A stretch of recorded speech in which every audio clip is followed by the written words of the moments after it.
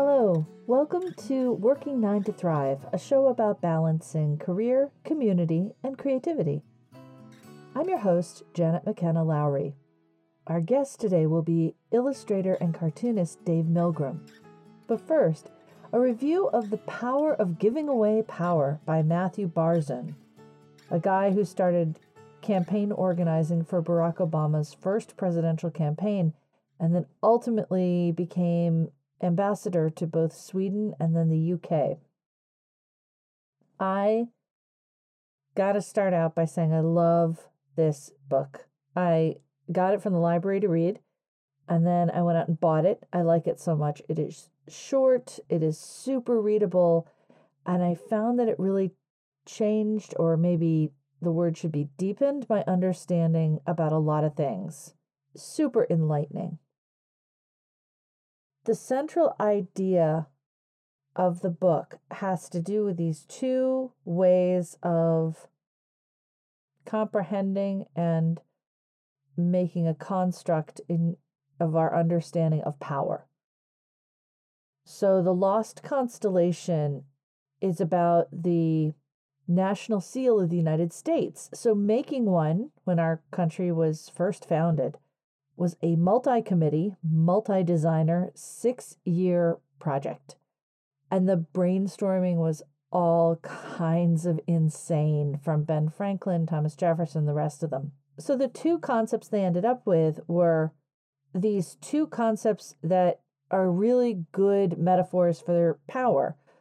One of them is top-down, authoritarian, which is illustrated by a pyramid, and that's on one side of our seal. And the other is shared power, symbolized by a constellation. And that idea was suggested by one of the less famous founders, a guy named Charles Thomson.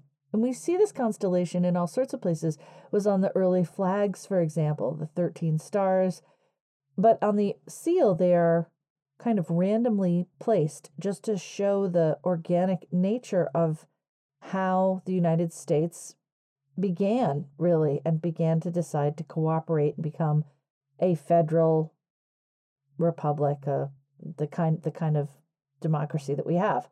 All right, so he sees in these two concepts, pyramid versus constellation, it's not that either of these concepts are good or bad, it's that they're not always appropriate uses of power. So there's strength and duration, that's also sort of the pyramid side, top down, versus independence and unity, and that is represented by this constellation of stars. The idea was that a country had to embrace this duality because there will be times, for example, in crisis, where consolidated top-down power is more effective. But in fact, the constellation is the front of the seal that they cast in bronze in 1782. And they didn't even bother casting the back at all until 150 years later in the Depression, when somebody in FDR's administration picked up an old book and thought, oh, that pyramid thing would be really useful right about now. And they rebranded the seal, putting that back on it and then putting it on money. That's when the pyramid goes on money. And then it was also super useful for World War II. And then we kind of got stuck with it or addicted to it. And we've been dominated by this philosophy and this icon ever since. The pyramid is a freedom from, the constellation is freedom with. And then he has some interesting, neat little stories that use this kind of mindset, like the Encyclopedia Britannica, which then its big sort of upset was in its dominance of encyclopedias came with Microsoft's Encarta. And Encarta was very short-lived because now we have Wikipedia. And that's essentially that sort of trajectory is a constellation, which had logistical issues because printing the entire Encyclopedia Britannica was very expensive, to a pyramid because, in fact, the Encyclopedia Britannica ended up in more recent years becoming kind of a pyramid setup. It was owned by Sears Roebuck, and there was a big army of salespeople, and very top down. And then it became an even worse pyramid being sold as part of Microsoft. And then the entire rug was swept out from underneath it and it became a true constellation. Wikipedia is a true constellation. Well, so then he challenges himself. He says, Barzun says, well, it's not profit driven. Does that mean this has to be nonprofit? No, because Visa is a constellation. This was absolutely fascinating. I had no real conceptualization of what Visa cards are. This guy named D. Hawk got all of the banks, including Bank of America, to participate in a constellation system that cannot be taken away, cannot be sold to someone else, and is instead owned in concert with competitors. Does it infuriate me we never spoke of this kind of cooperation in business school?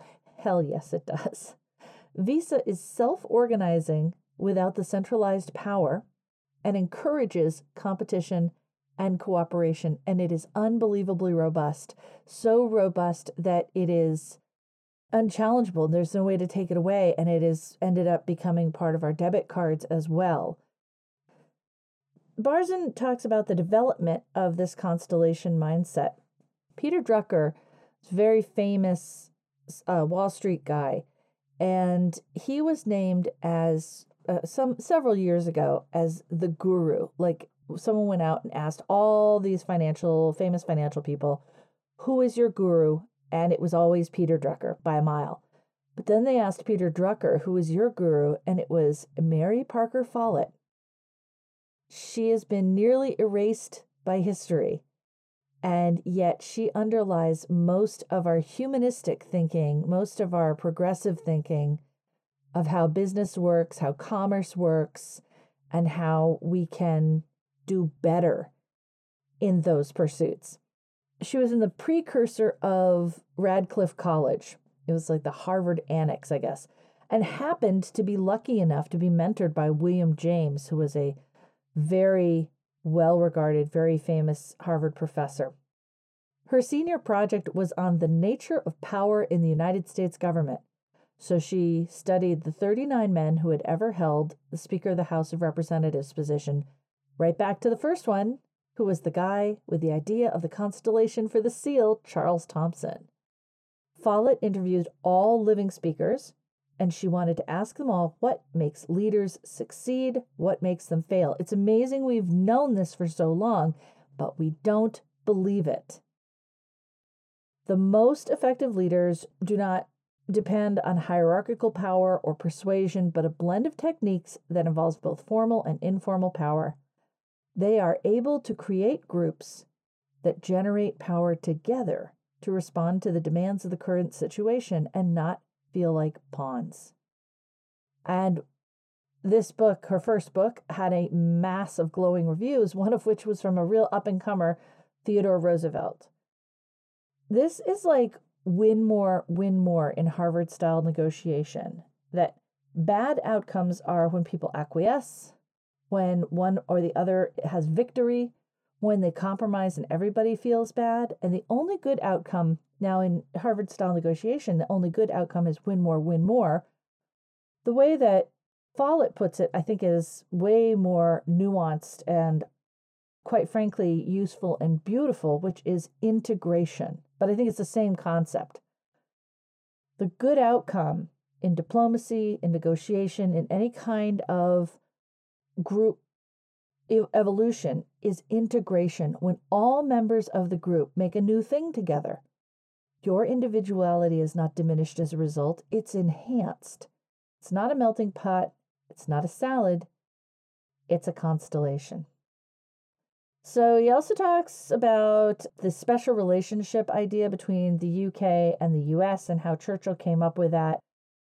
And that's kind of neat. There are these pieces where it's really important to put your energy in the places where you have like fruitful relationship building. He quotes this woman named Lynn Twist who went to the Amazon to work on deforestation issues. And when she met some of the indigenous people there, They told her if she was there to help, she could leave. They didn't want her. She was to go home. But just as she prepared herself to have to turn around and leave, this same indigenous tribe told her she was invited to stay on one condition: if her liberation was bound up with theirs. In other words, reciprocal freedom. That's constellation thinking. So Barzun worked with Obama specifically to raise interest in campaign funds. And when he was working on that, Lynn Twist, the woman from the Amazon story, told him that money is like water. When it flows, it heals. When it's stagnant, it kills. 2, only ask people who want to use money for a cause greater than themselves. And 3, ask everyone, because everyone wants to help a cause greater than themselves. Really lovely. That first about water is basically true, but I think there's a stronger metaphor that I've used for years, which is blood. Money isn't so. No, I don't think stagnant water, healing water, killing water, that doesn't work for me. However, money needs to flow. Money is like blood in a system, and when it clots, the economy, the body politic, our collective life together is in peril. That's how we stroke out and die. And I would suggest that we are currently in a moment like that. We do not have free flow of money. Talks about the ins and outs of the Obama campaign. Very interesting stuff about low dollar donors and how incredibly successful they were using low dollar donors. And I remember this at the time, these fundraisers where regular people could give $50 and attend and meet the candidate. That's not how traditional politics works. And unfortunately, and this really feels sort of, I don't know whether it's sad or if it's just like, all I can think of is whenever summer turns to fall, there's a couple of very cold days at the end of summer, and then it gets warm again for a little bit, and then it gets cold for real. And that happens every season. Most clearly when summer is going into fall, and then when winter is going into spring. There comes some incredibly warm, beautiful days in late March or April, and then it gets unbelievably cold. You might have a massive snowstorm, and then it's truly spring again. This is what it feels like with politics right now, that we had this really exciting power shared constellation peak from just before 2008 and around 2008. And Barzun's pretty clear about this, that they changed everything back around out of fear to that hierarchical authoritarian style, everybody does it this way kind of fundraising. And it's really a shame. But back to this.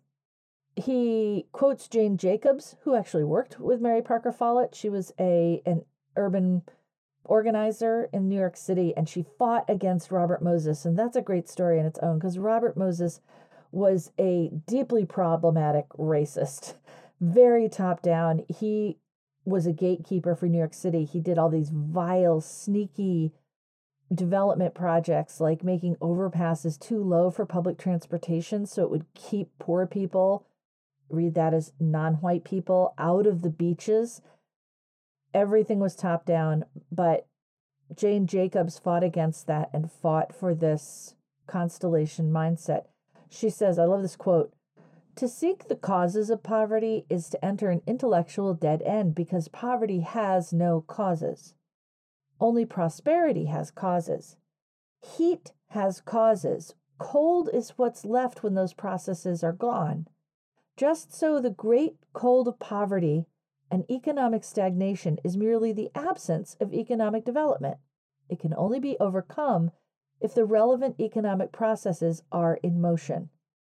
And this can only be done with constellations." And I have to say, we are so utterly ready and overdue for constellations. And top-down authoritarians know it. And I think they are upset about it. I think that's a lot of the weird political stuff that's been happening in recent years. One of the things I've thought of and talked to a lot of people about before is the idea that what's happening right now is the old power dynamic in an extinction burst, which is the incredible self and other destructiveness when a paradigm that worked for a small group of people, for example, white supremacists or patriarchy, when that is clear, apartheid, when that is clearly finished, there's a danger for a huge amount of self-destruction and destruction of everything around. And we see it's not necessary. It's just incredibly hard for people with power to be able to understand how to share that power. And they get almost infantilely upset, but they're grown people and they have access to weapons and other kinds of destructive tools. So anyway, not to get too far off on that, the ambassador stories that he tells are really cool. He talks about how everything did ultimately change with Obama. We had like 2 years of real momentum. And then the 2012, so 2008 was all about we, but the 2012 election was I got this. 2008 was yes, we can. 2012 was chill out. And there were massive tonal changes. And it was ineffective. Obama won that second one, but had actually lost the real support that he needed and was now pretty much hogtied by the Republicans for certainly 4, possibly I would even say 6 years of his presidency. And this tonal change is either a reflection of that or a cause of that. I would love to see Democrats learn some of these lessons now. I'd love to see them learn it 12 years ago, but I would love to see them learn it now, if not. So as ambassador to London, or to the UK in particular, Barzun would run these workshops all over the place. Just these very simple workshops. For example, he ran them with his own staff. He said, here's some drawing paper.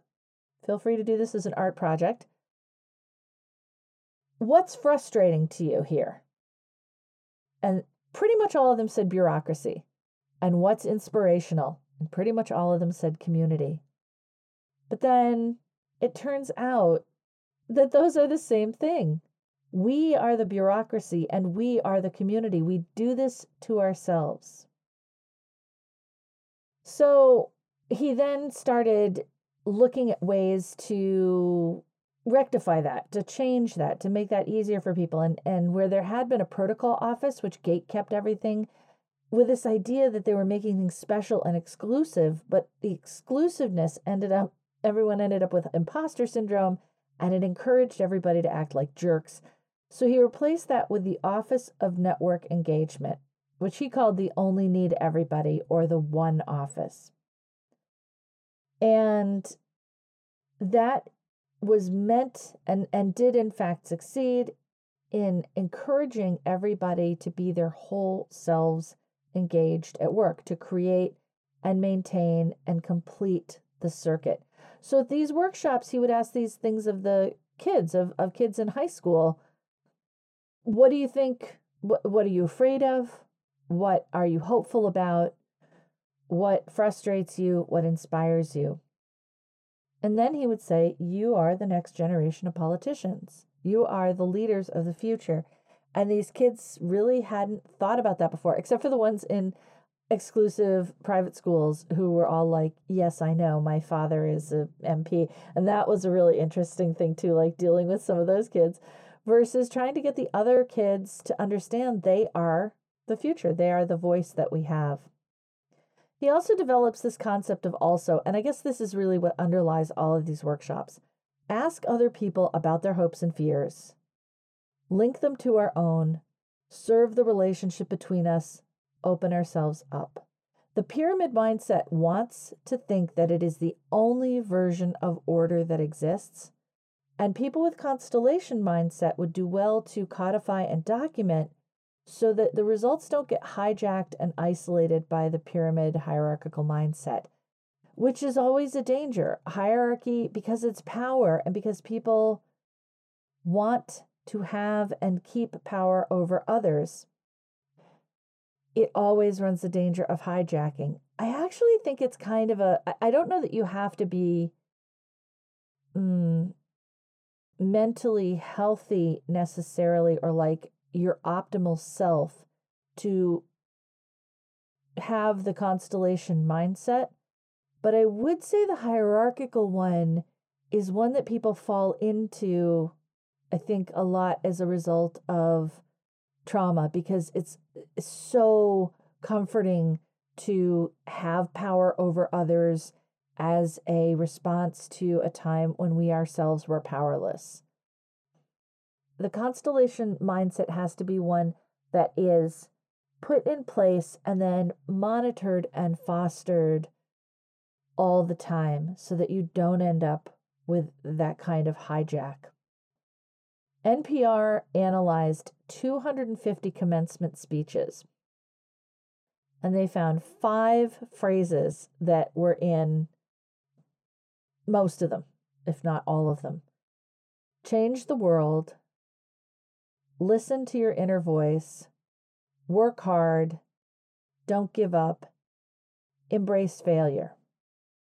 And Barzun notices they are all very lonely proposals and changes them to change your mindset instead of change the world, share your inner voice instead of listen to your inner voice, work through hard things together instead of just work hard, give up power to make more instead of don't give up, and embrace uncertainty instead of embrace failure. And everything on that list could be used effectively in raising toddlers through CEO level people. All of them are applicable. I mean, I could sit there and run this list: change your mindset, share your inner voice, work through hard things together, give up power to make more, and embrace uncertainty. I could easily run that through a preschool class as I could a leadership in business class, which I just think is lovely. Very distilled, very constellation, very shared power. It is really interesting to watch this country begin to move away from a colonizer, sure, but ownership. And by ownership, I mean ownership of others. We have a lot of legacies as a slave society. And even here in the Northeast, which prides itself on being part of the Union in the Civil War, on being abolitionist, on the Underground Railroad, and all those kinds of things, we as a nation have been complicit, and we still have a lot of that mindset. We still have a lot of it, and it's part of our founding documents. This idea that power has to be retained and inflicted on the powerless. Barzun points out that the future of work is one in which the constellation mindset is an advantage. If you can imagine a job in which uncertainty can be eliminated, that's a job that will be eliminated. Who will be hired? Those who can fruitfully embrace uncertainty and follow and connect branches wherever they may lead. That's bad news for accountants, except for ones who are good at the relational part of accountancy, the ones who maybe want to do forensic accounting or find that kind of creative side. And I know that sounds funny, but the creative side of accounting. Bad news for people who have been praised for their schoolwork when really what they were being was compliant. But good news for people who want to understand better the complexities of interpersonal relationships. And he runs workshops now in the US for young people to understand what the world's going to look like for them in the future through this constellation mindset. One of the neat stories in this book is when Barzun met the UK comedian Jimmy Carr, and he said, "Jokes are funny things, they're strange things. If you play a song and no one likes it, it's still a song. If you write a play and everyone walks out, it's still a play. But if you tell a joke and no one laughs, it's just a sentence." And Barzun comes to this conclusion that the joke isn't just the delivery of the word. diplomacy isn't just the delivery of diplomacy. Negotiation isn't just the sitting down of negotiation. All these relational things aren't just the thing itself, it's the connection. It's the completed circuit. You do your part, the other person does their part, and together, something new is created. And in the acknowledgments, Barzun thanks Mary Parker Follett and Jane Jacobs, which is nice. And I really love that he brought them out of... Jane Jacobs has been known for a long time, but Mary Parker Follett was really in the shadows. I'm so glad he brought that out. And I've actually bought a few of her books to read over the next couple weeks.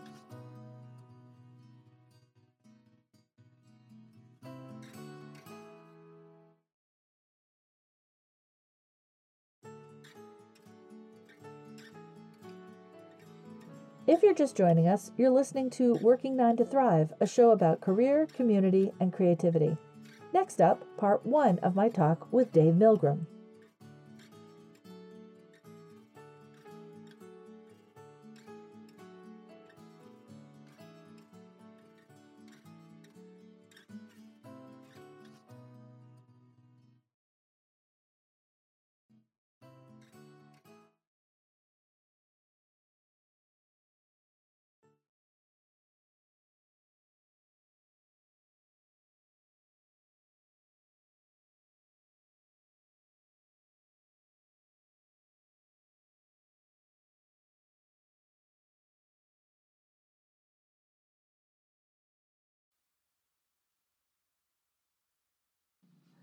With me today is David Milgrom, author, illustrator, and cartoonist. Thanks for being here today, David. Sure, Janet. Thanks for asking. So the show is about career, community, and creativity, not necessarily in that order. And you can start with whatever you want to talk about first, but it is very interesting that you are a working cartoonist.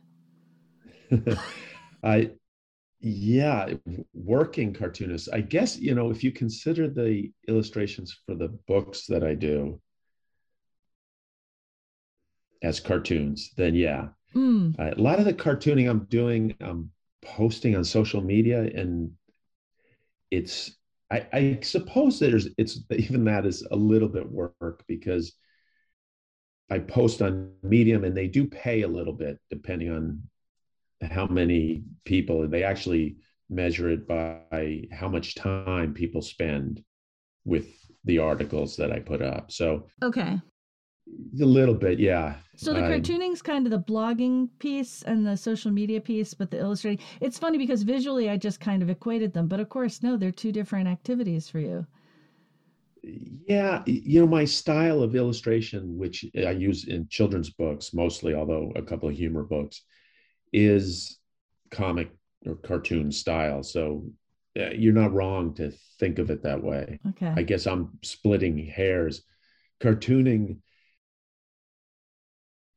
is a little different, a little bit of a different animal for me. My original interest was to do a comic strip, and comic strips are a newspaper thing, and newspapers are a thing of yesterday. So that's a field that really isn't viable anymore. There are people still doing it, usually people who have been doing it, but the people starting into it now, I don't think there's much of a prospect for making a living at it. That's so sad. I mean, that's comic strips are like a fundamental piece of my first reading and just Totally. joy for years and years and years. And there's been Totally, me too. there's been no great replacement for it yet. Maybe I'll put yet in the hopes that we'll find Yeah, something. there are web comics, that's sort of a thing where people are doing cartooning online, but it's it's first of all, I'm not quite sure how you monetize that. People who have enough of a following can produce some products or books or things like that. That is my thought, is to get enough of a following that I can take it to a publisher, who publishers now want me to bring not only the book but the audience. Yeah. So if I have enough people that are showing an interest, then I can do something with that. So that's really interesting because I would have thought that since you have, like, you have a lot of books that have done really well, that's not considered enough of an, like, you'd have to start back at square one for publishers?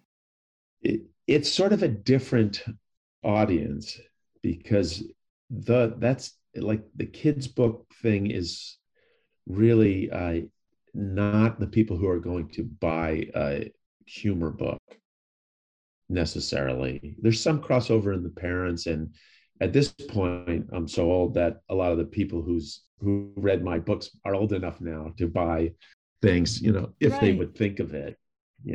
That's right. another question. But yeah, they want to see an active social media following. I question the validity of looking at it that way. Mm, I don't know how many, a lot of people may have 25,000 followers or 200,000 followers. And whether that translates into book sales, I don't know, but it's certainly perceived as less of a risk for the editors yeah, and the publishers. yeah, Yeah.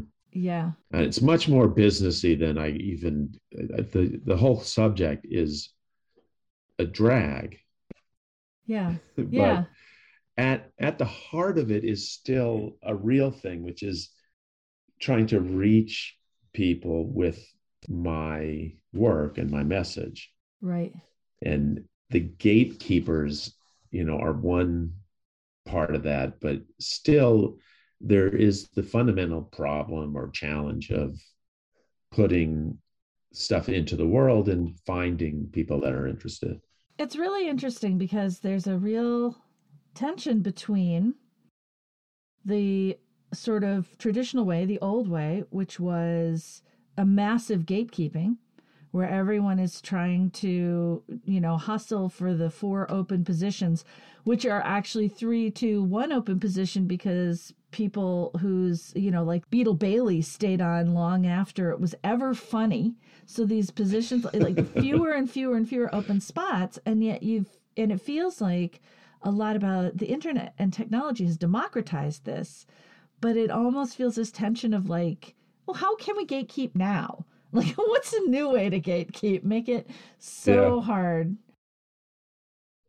It in a way, I think it's probably better now Hmm. in the way you're describing. In the past, it was definitely a matter of appealing to those gatekeepers. And then once you made it through that gate, it was a little bit more guaranteed what might happen, even in books too, because the outlets there were publishers who would send out review copies through the mail Right. to people that worked at magazines and newspapers, and they are maybe the second step of the gatekeeping. But if they start putting out positive reviews, then they'll tend to find a market. Right. There was a little bit of democracy, or so to speak, in the sense that books would stay around longer. So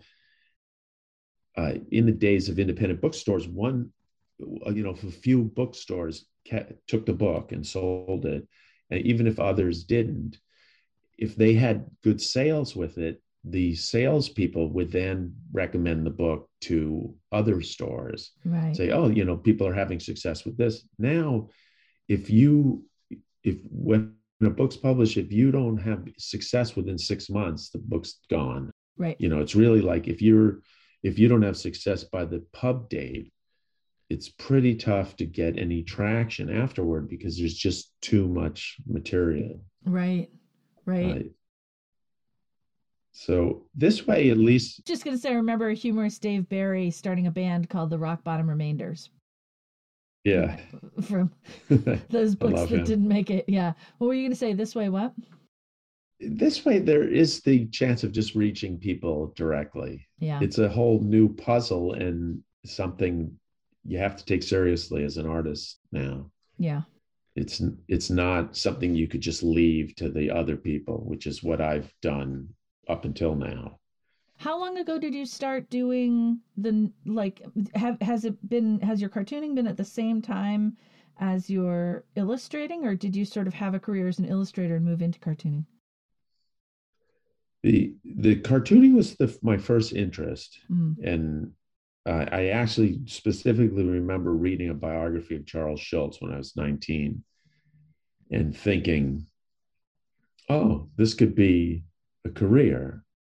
And I think shortly after that, I ended up going to art school, Mm. and I got an internship in United Media, Oh, wow. which has United Feature Syndicate, which is Yeah. Peanuts and Garfield, Yeah. and was very much thinking in terms of a comic strip.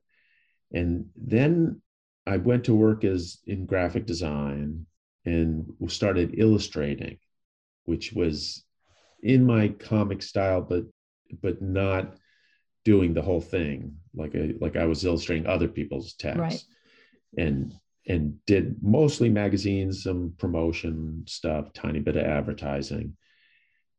And then I took a children's book writing workshop, which was the other way to do writing and art together. That was my interest, was combining writing and art. So it was either comics or this sort of vaguely unknown field to me of children's books. Mm. And in that workshop, I wrote a story. It was actually it met 3 times, and it was really for illustrators, but we could either write our own manuscript or we could use some traditional, rights free story, like an Aesop fable or something like Oh, that. got it. Yeah. And yeah, and I was interested in the writing, so I wrote, I think on Friday afternoon, I wrote a story, brought it into the class on Saturday, and on the way out, the teacher stopped me and said they thought that I could sell what I had done, which was, kind of shocking Yeah. Thrilling. after 5 years of toting my portfolio around in New York, which is, the people, magazines and publishers have like open days where you can drop off a portfolio. Nobody asks for it. You just go there, drop your portfolio off, and go back the next day. And half the time they've never even looked at it. Yeah. You'd start like all of our scrambling illustrators would like note where the zippers were or how many promos were in the thing, and you could kind of tell that thing had not even been looked at. Come And on, kid. it's just We're gonna make you a star. yeah, such an uphill slog. So I on she asked me to rewrite the ending and said it would be a couple of weeks, and she'd put me in touch with some friends of hers in the industry. On Tuesday, I ended up in the uh, editor in chief's office at Bloomsbury, I think it was, Oh, wow. from a contact through her. So it's like I didn't sell it to her, and I didn't sell it to the other 2 people she knew, but I ended up selling it within a few months, and kind of got launched into this direction of kids' books, which was just simply the path of less resistance. That's the path of ease as well, right? You have to Yeah, you have to start. Yeah. yeah, totally. Is this right It's during just the is this during the Harry Potter years for Bloomsbury too? I I think it was pre that. It Mm. was that my first book was published in 94, I think.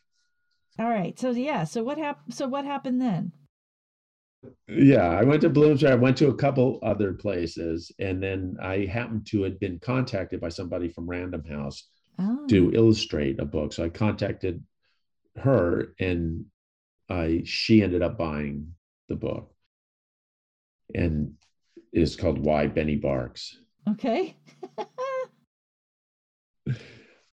So, oh, I know what I was going to say. When I first went to that workshop where I wrote this story, one of the first things that they discussed was the age group for picture books, which is only goes up to third grade. Mm. really.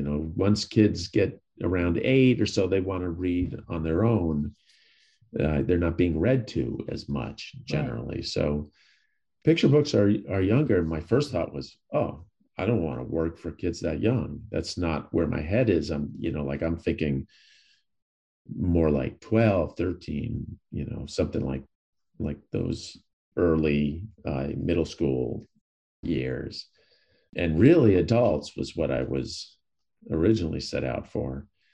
But as you're saying, it's, the ease of it just pulled me toward that. So now I've done over 35 books and am finally returning to my original passion of comics. This was an answer to a question you asked about 3 days ago. No, this is how it happens. I mean, this is how your life Yeah. happens, so it's got to be how the conversation happens. So, have you Right. ever thought of doing illustrated novels? Because those kind of came of age at the same time. Comic Yeah, books, totally. It's definitely interesting. I've halfway through a graphic graphic novel. novel, yeah, It's like probably a middle school or maybe middle grade. Middle grade is like the end of elementary school. right. It's such a big undertaking that every once in a while when I get time, I'll break it out and I'll think, wow, this is really hard. Yeah. And and I'll work on it a little bit. And I still want to go back and do it. I think it's a really fun place to stretch out in this field. And I think it would actually be very satisfying for me. Yeah, because the thing that came to mind was Tintin from the Yeah. Belgium. Yeah. Yeah. Those are Were you a all. fan of those? Oh yeah, I was an odd fan because I was from this country, but my Yeah. violin teacher's son had the complete collection in a closet, and he was like high school senior or something, and I had to wait through my sister's lesson. So he used to just toss me the books when I got bored and was sort of wandering around the house Huh. waiting for my sister, and so I ended up reading all the Tintins and Yeah. Asterix and Obelix, and we don't have that kind of like that's oh, he was serialized in magazines, right? So that's the in for that illustrator. Oh, He was that's where that came from, yeah. huh? So he's Okay. serialized black and white in magazines. Ultimately started, and he did it as a serial, and then at the end of that he'd compile. But it meant that somebody was on him every week or month saying, "Let's get the next Right. you know whatever Right. I page should check done." those out. I've seen them at the library. They have a number of the books. Yeah, yeah. I loved them. I still love them. The style is called Lean Claire, which is from Japanese prints. Those ink Oh, prints that uh-huh. they do. So everything is sort of flat color but black outline, which is it's odd. It's very Belgian. It's very French. I mean, not that they're Huh. the same thing, but you go there and you go to a store and there's 50 different series from all different artists, and yeah, it's kind of neat. Wow. But Nice. yeah, it caught on there, it didn't catch on here. But when I think about that, like when you were saying not a little older than that middle grade, a little older than fifth, sixth Yeah. grade, those were all for that next bunch up. Yeah. What kind of magazines? Do you know? Were they kids Yeah, magazines so or?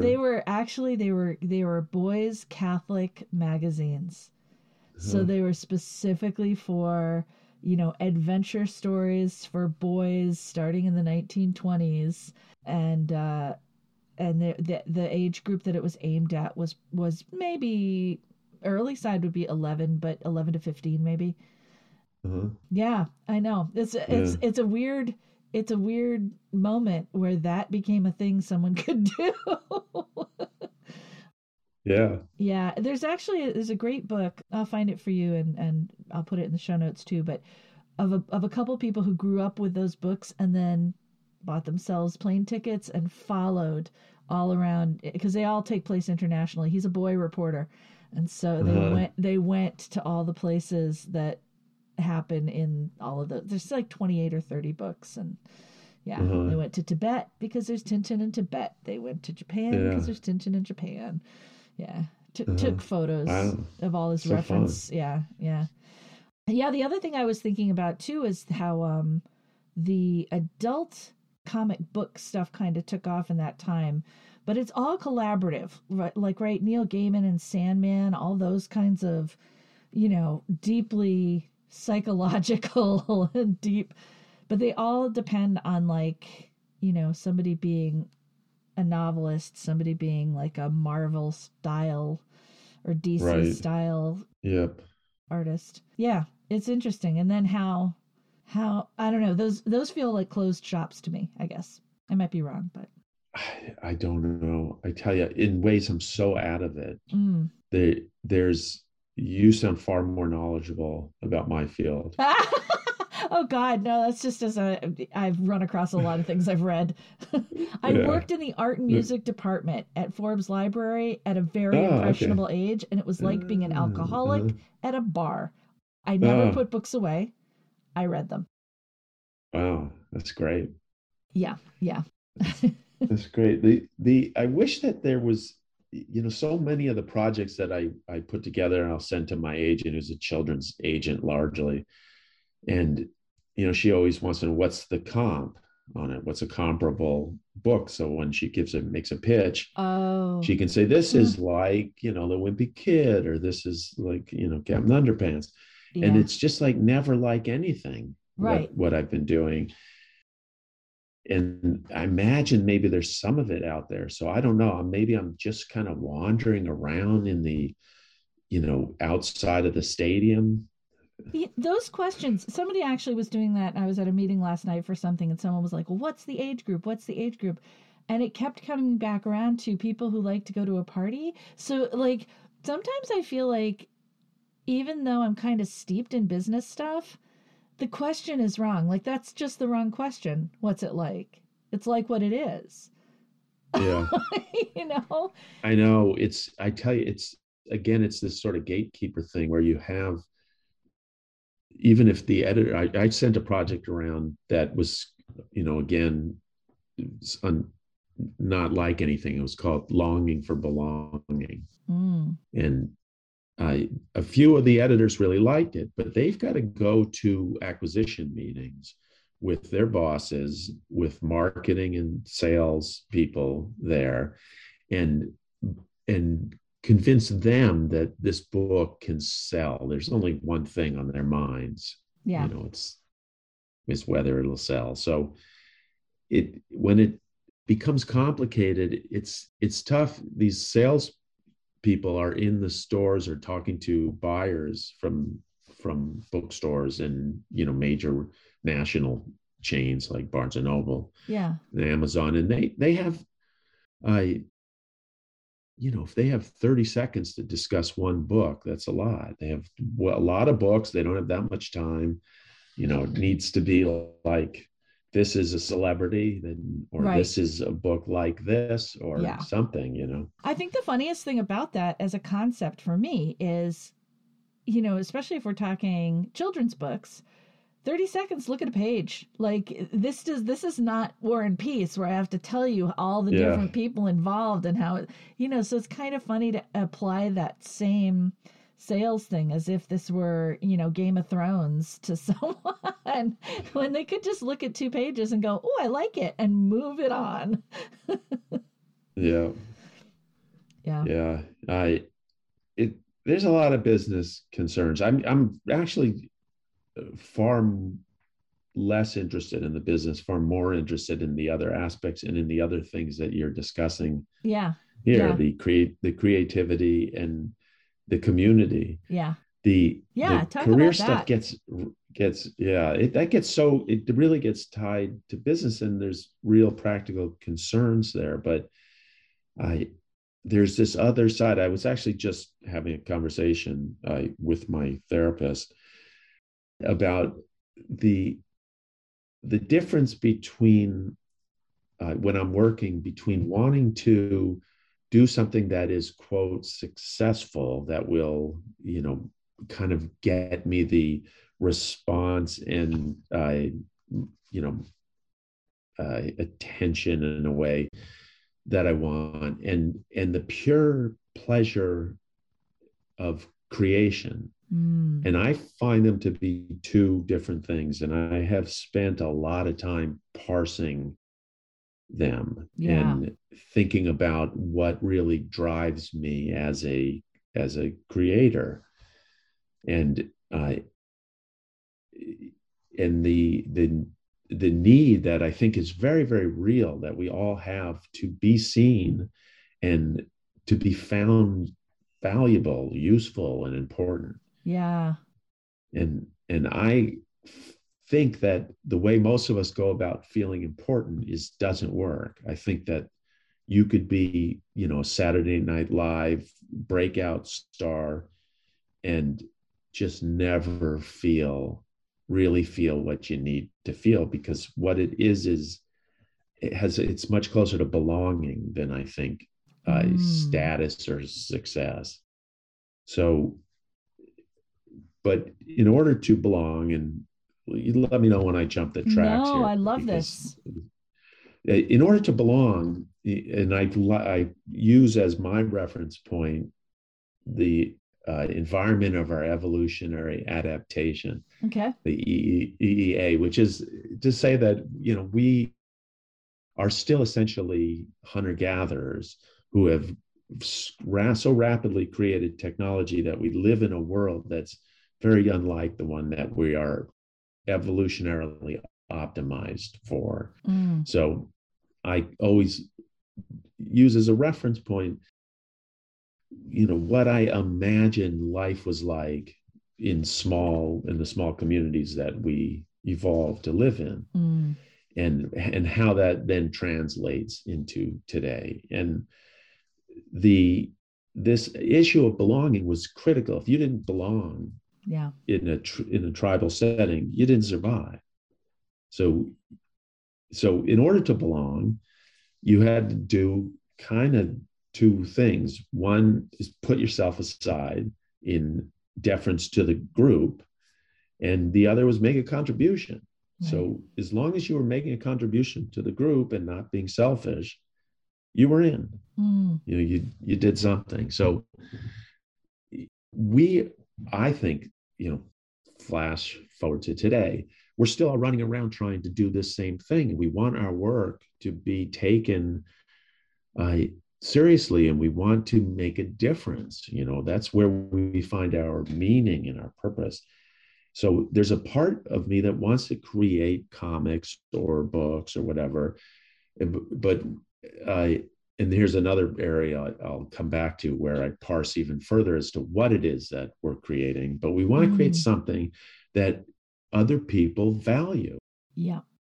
and it doesn't have to even be a creative project. You know, you could be sweeping up at the tire plant.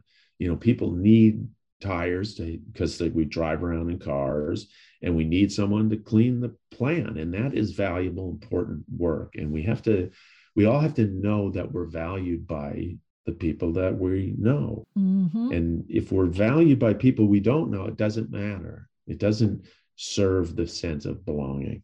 Mm. So I'm always at war. I have this internal war going on between wanting to break through and be successful, and simply wanting this far simpler sense of value and importance to actually just be making a contribution.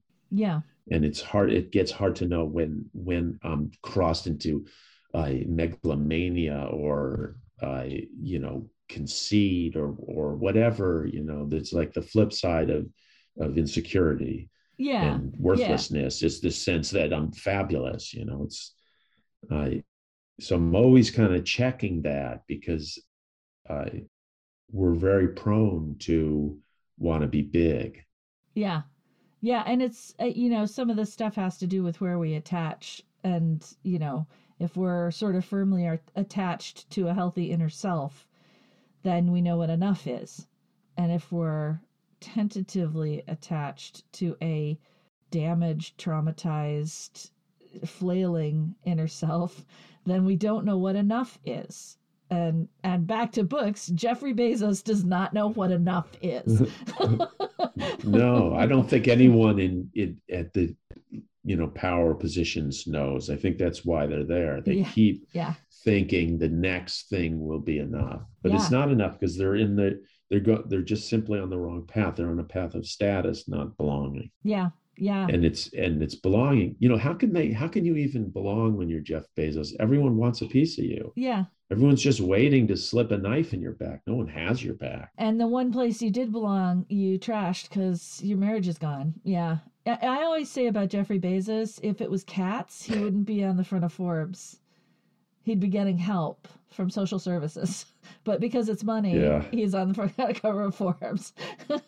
Yeah. I mean, I don't really know him. And, no. I can't, some of the things I've heard make me concerned. But it's we get off track. But the thing that I recognize as being so damaging in people who are in power, I see in myself. Yeah. And I've worked on it a lot, and I think at its core, it's a sympathetic human drive. These are people that don't feel like they're enough. They don't, like me, I don't feel like I'm enough. Like you say, a tentative hold on to a damaged self. I've held on to a damaged self like a piece of driftwood in the ocean, to keep afloat. And I think that we do, as kids, some of these ways of thinking saved us. Yes. But now they don't help us. I think that's one of the hardest parts. And this is all very familiar sort of territory for me too. But